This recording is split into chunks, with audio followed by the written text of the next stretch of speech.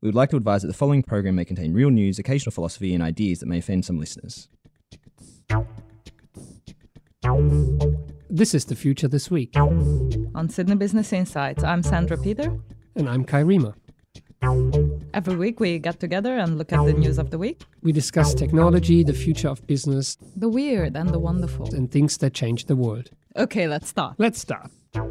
Today in The Future This Week, what we learned from digital business, feeling lonely, and making rain the size of Spain and other news. I'm Sandra Peter, I'm the director of Sydney Business Insights. I'm Kai Riemer, professor at the Business School and leader of the Digital Disruption Research Group. So Sandra, what happened in the future this week? Our first story comes from VentureBeat, and it's called The Traditional CEO-CIO Relationship is Changing. The story reports on Gartner's yearly CEO survey. Gartner, of the Gartner Hype Cycle fame, which we have covered previously on this podcast, releases every year a report surveying CIOs on how their jobs are changing. Their latest one, which they've released a couple of weeks ago, has found that the pace of digitization and technology innovation is fundamentally changing the role of CIOs, Chief Information Officers, from a delivery role that was traditionally supporting executive functions within the organization to a business executive function itself. This means that CIOs are actually moving from the back office, from a network support, a plumbing job, if you will, to actively shaping the strategy that organizations have. So no longer being a cost center focused on delivery and cost control, but rather focusing on what to deliver, not just how. Yeah, to me, this article hits close to home because it concerns pretty much how my own discipline, business information systems, has been changing over the past decade.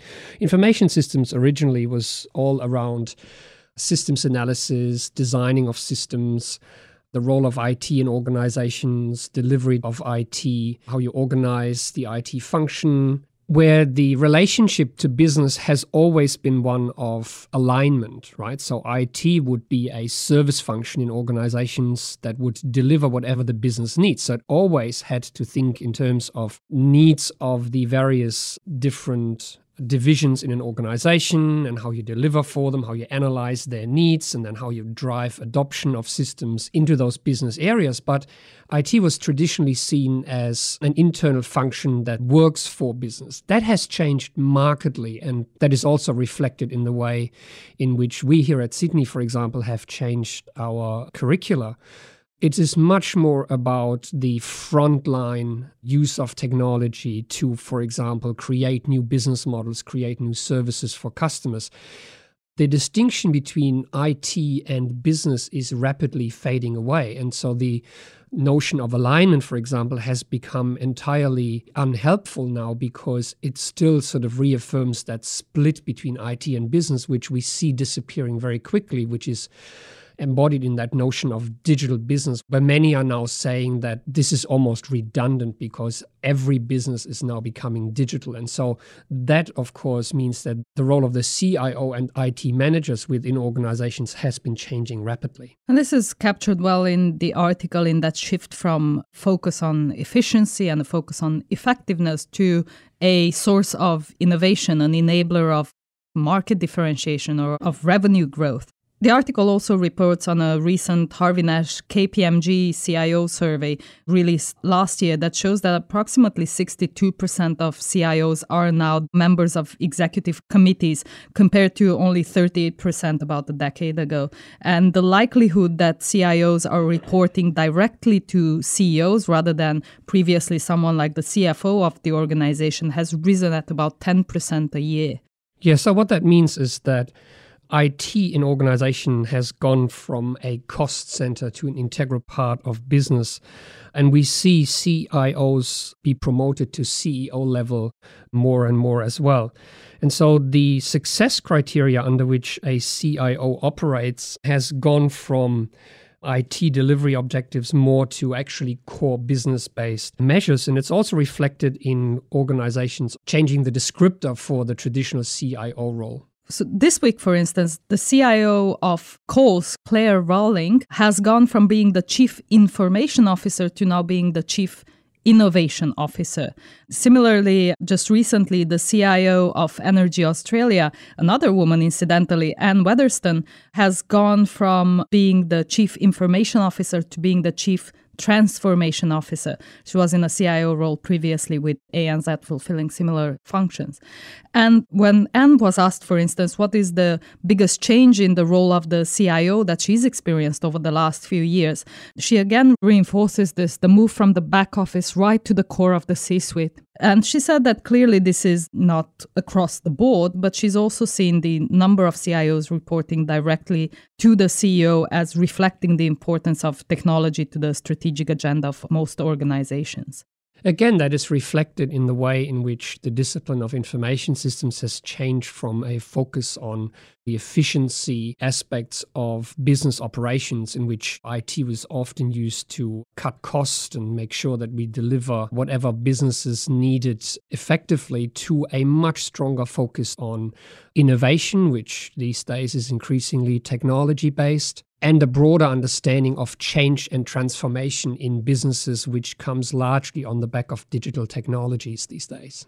This was indeed one of the points that Anne Weatherston, the CIO of Energy Australia, brought up when she was asked what are the major challenges facing today's CIOs. The pace at which technology is developing and creating new business opportunity was perceived as a real challenge, because it was perfectly possible to get a new startup with a completely new business model that didn't even exist a year ago. She also mentioned a couple of other things, and one of them was the difficulty in gaining the confidence of other people on the executive committee, the fact that very few people were trained both in the fundamentals of successful technology-enabled business change and strategy, and that this made communication and influence a real challenge. Lastly, she mentioned the fact that there's a challenge due to this diversity of the role, the fact that CIOs are actually one of the most demanding roles in the C-suite, because they need to have both a whole of business perspective as well as a technology perspective. So not only thinking about operational excellence or risk management or value provision, but increasingly whole of business execution of strategic opportunities that would push forward the business agenda. And it is here that we want to bring in a couple more stories that made headlines this week, because both Netflix CEO Reed Hastings and Amazon CEO Jeff Bezos were in the media talking about their management practices. And so we thought it was a good idea to actually look at how businesses that are digital at their core manage their operations and the values that they embody. And quite surprisingly, the way in which both these companies are organized centers very much around people and the way decisions are being made than the use of digital technology or data per se.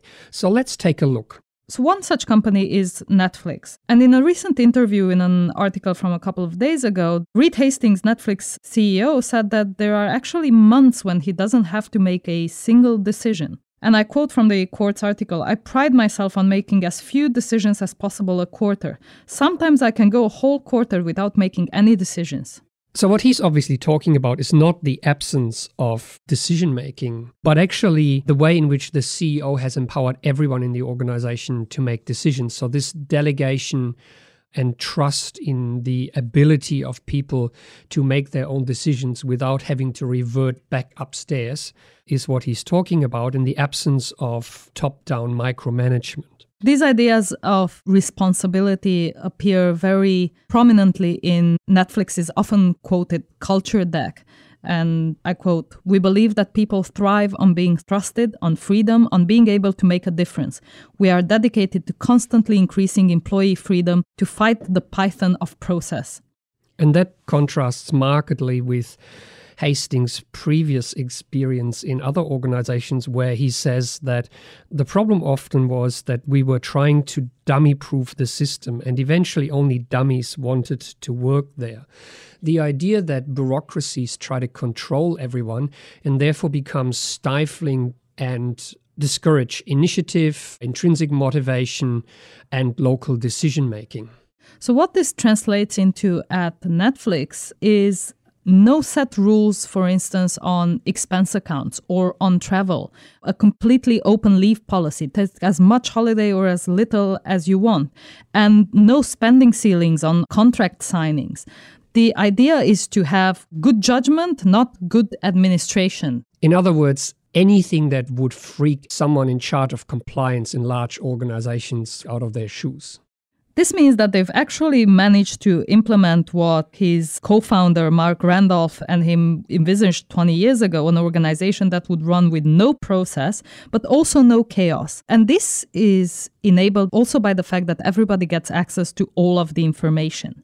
The moment people have access to the data and information throughout the organization, they are both empowered and have a sense of responsibility. This was reflected in an interesting incident last year that was shared with a group of our global executive MBAs on a site visit to Netflix in California this year. Netflix had just entered the European market and had gone into France.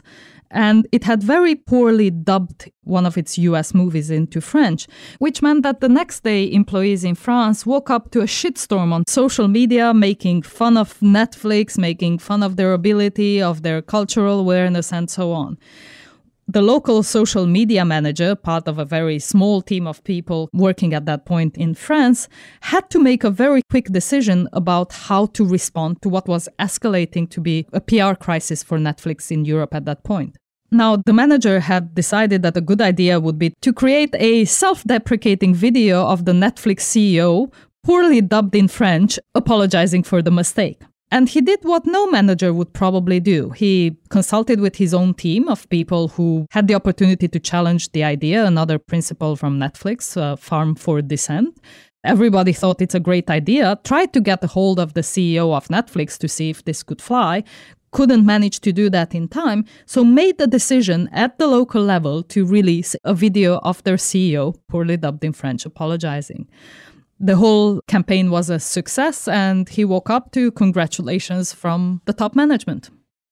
So what this anecdote shows is both the way in which employees in Netflix are used to taking responsibility for issues that confront them, but also the way in which they're empowered to actually act on this.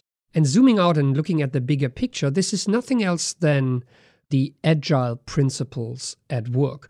Now, agile is often misunderstood and associated with anything goes and chaos and the ability to just be flexible and do everything at a whim, when in fact agile is actually a very disciplined set of practices that rest on some fundamental principles that can be applied to organizations more broadly beyond the software development context where they originated. And they fundamentally rest on empowerment of local teams and local decision-making, trust in the ability of people, communication, information transparency over rigid processes, and a strong belief in the quality of what we do and timely delivery. So, true to the agile principle, the manager in the Netflix example not only took responsibility and was empowered to do so, but also acted quickly and delivered and didn't actually wait and slow down to check for approval as any other organizational form would have demanded, clearly. There was another digital business in the news this week that we might want to turn to as another organization that embodies principles of digital development really at a broader organizational level. Amazon CEO Jeff Bezos, during an onstage interview at the George Bush Presidential Center on Friday, and Business Insider reported on this a couple of days ago, mentioned his notorious habit of sending his executives emails with a single character. Jeff Bezos still has an email address, jeff@amazon.com, which he uses as a way to stay close to Amazon customers, which actually have an opportunity to email him directly on this address to raise any concerns, to ask any questions, make suggestions for improvement, and so on. This enables Jeff Bezos to actually stay quite close to the customers of what otherwise would be an extremely large organization with many, many layers between an executive and the day-to-day customer service that the company provides. Again, this embodies one of the fundamental agile or also design thinking principles of staying close to the customer and rigorously trying to design for the world of the customer. And so here we have a company where the CEO himself is still in contact with the end consumer and will do everything possible to actually be on top of customer issues. This enables the organization to have different type of insights into the type of data that they gather. So what typically happens is that an email will come in outlining an issue. Jeff will forward that email with a question mark to the executive who is in charge of the specific area that is being highlighted in the email.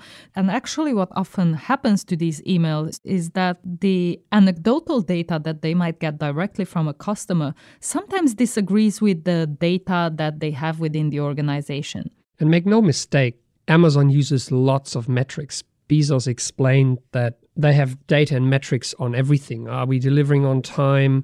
In what city? To what kind of houses?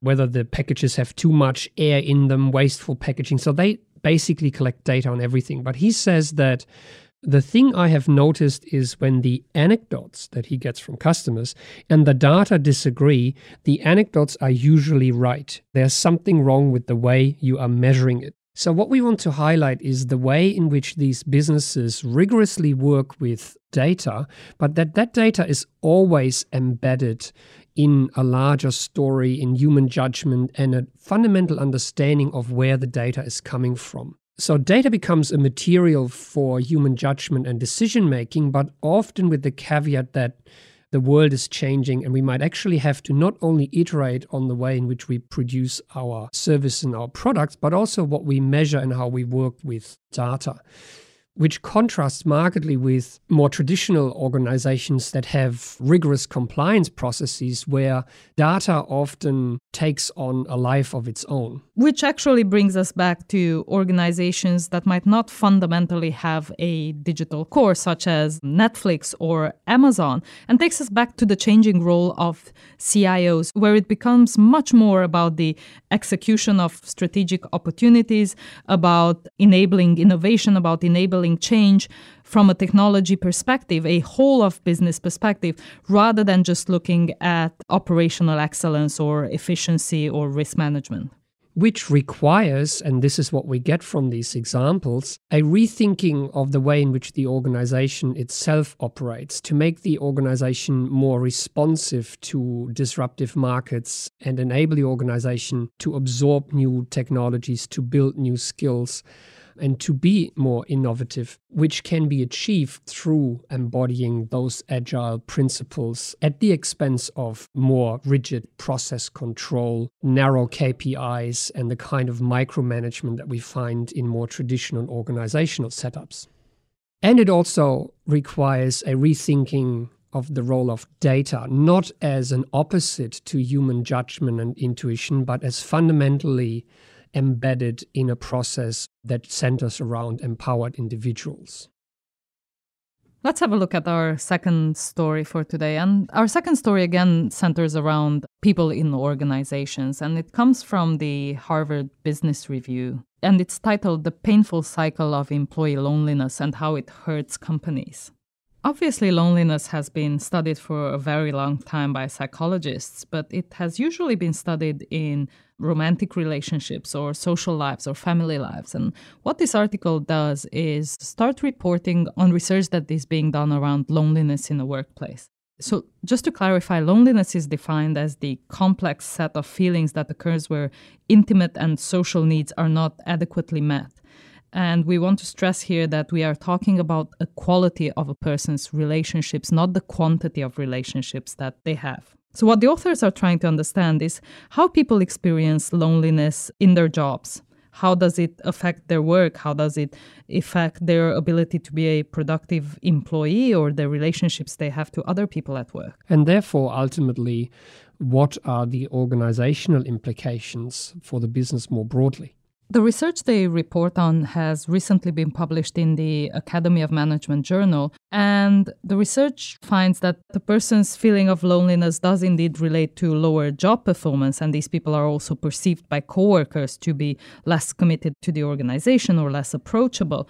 But more importantly, the study has found that loneliness is not just an employee problem, but it equally influences colleagues as well as performance outcomes. So organizations should start tackling the problem of loneliness more seriously. The article says that when social ties begin to fray among colleagues, then a willingness to communicate and collaborate decreases, feelings of trust decline, and therefore the entire culture and ultimately the work performance and output of teams and the organization more broadly suffer. So I think it's important we first take a step back and have a look at the issue of loneliness, because awareness about loneliness and the problems that it causes has really been on the increase over the last year. In the UK, Prime Minister Theresa May earlier this year actually appointed a minister for loneliness. This came on the back of a report last year, which highlights the fact that actually loneliness is one of the sad realities of modern life and a huge challenge for society. And even though we know the numbers, 40% of people in the US, for instance, and up to 60% of the people in Europe suffer from loneliness. 50% of CEOs actually report very high levels of loneliness. It didn't quite occur to us how big and significant this problem is. And we want to take you back to an article in the Harvard Business Review in 2017 titled Work and the Loneliness Epidemic. And this was an article by the US Surgeon General, which had a quote that got us really thinking about the size and the magnitude of this problem. And it turns out that loneliness and weak social connections are associated with a reduction in lifespan that is the same as that caused by smoking 15 cigarettes a day, and it's greater than that associated with obesity. So just to state that again, loneliness is associated with the same outcomes in terms of a person's longevity as 15 cigarettes a day or the effects of obesity. So these are truly sobering stats, which should put loneliness front and center on anyone's agenda, beyond the appointing of a dedicated minister. And the article in HBR raises this as a fundamental problem that organizations will have to grapple with going forward. So whilst loneliness, we said, can reduce task performance or make you less creative or less able to make good decisions, loneliness, it seems, is also associated with a greater risk of cardiovascular disease, of depression, of anxiety, of dementia. And guess what? We spend most of our time at work. So actually, probably companies are the best place to at least have part of the solution to addressing the loneliness epidemic. It is these organizations where we spend most of our time that actually can be involved in finding a solution. So we talk a lot about the future of work on the podcast, and loneliness seems to be something that has slipped through the cracks and is something that at least we haven't talked about yet. But I do think we need to reflect on, where does loneliness come from? How does it arise? How is it tied to modern ways of working? What's your take on this?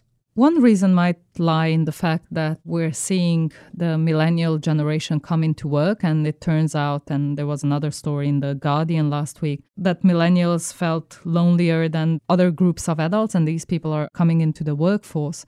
But it might also have something to do with the way our organizations are structured these days, with the time we actually get to spend in different teams and with different people. Also with the fact that we're changing our jobs much more often than we used to. We no longer have a job for life, but I believe the number was something like 7 or 11 different careers over our lifespan. So the HBR article itself contains a hint when they talk about the quality versus quantity of social relationships. So in that respect, I think we see something in the workplace that mirrors the way in which we engage with relationships more broadly. People tend to have many more contacts these days, made through social media, long lists of friends or followers, but they spend less and less time building the kind of long-lasting friendships and more meaningful relationships that take weeks and months to develop. which is reflected in the way in which modern careers develop, where people switch jobs sometimes every year, every couple of years, where they collect many contacts along the way, but never spend enough time to actually engage with people in the workplace in the kind of friendships that previous generations might have built in their careers, where they would work for an organization sometimes an entire lifetime. So I think there's something in the way in which work has become much more transactional than previously. And that's most prominently embodied in the rise of the gig economy and the shared economy, where we do not actually have any work relationship as such, where work is entirely transactional. So maybe the feeling of loneliness is a product of the way in which work itself has become increasingly deinstitutionalized. So I do think we need to take this into account when we discuss the future of work and new models for how to organize work, because we tend to focus on many of the benefits and some of the known downsides of things like the gig economy, but loneliness and the negative effects that loneliness has for businesses and for organizations and not just the individual hasn't actually featured in this discussion yet. And that's an interesting point to dwell on a little bit more, because we really haven't focused nearly as much effort on providing better connections at work or enabling people to know each other better, as we have spent, for instance, reducing the use of tobacco, banning smoking from work, or as much as we've spent on addressing obesity and cardiovascular disease with a whole range of programs, from going upstairs at work to exercising at work to gyms at work to yoga and other things that would encourage healthy physical behaviors. Which brings us to the fundamental questions of who should have the responsibility to actually find solutions to these problems.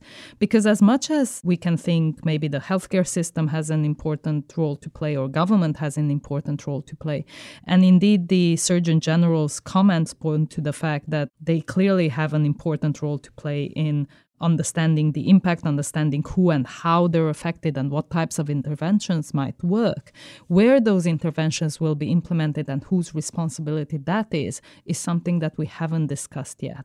So the places where people become lonely to begin with, companies, organizations, the world of work, in particular have the power to address this challenge, whether it's connections among employees or among a more loosely coupled networks of partners or clients or individuals in the broader community.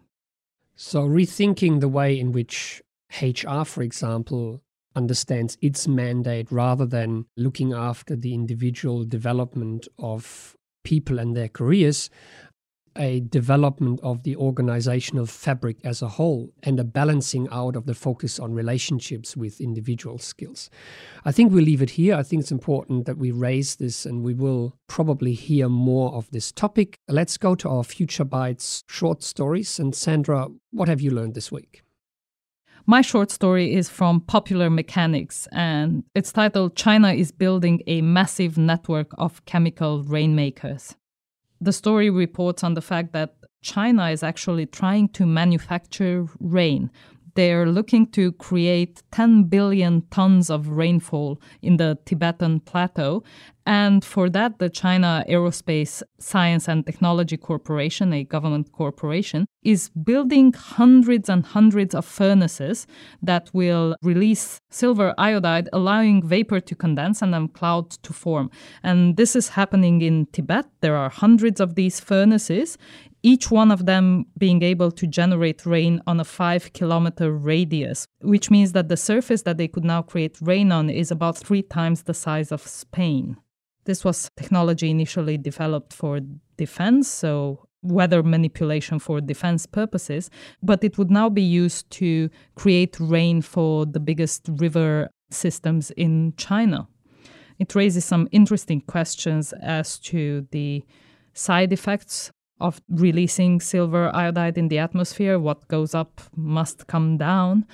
And speaking of scale, these 10 billion tons of rainfall would also have to come from rain that would have fallen somewhere else. So some area on the globe would be getting that much less rain.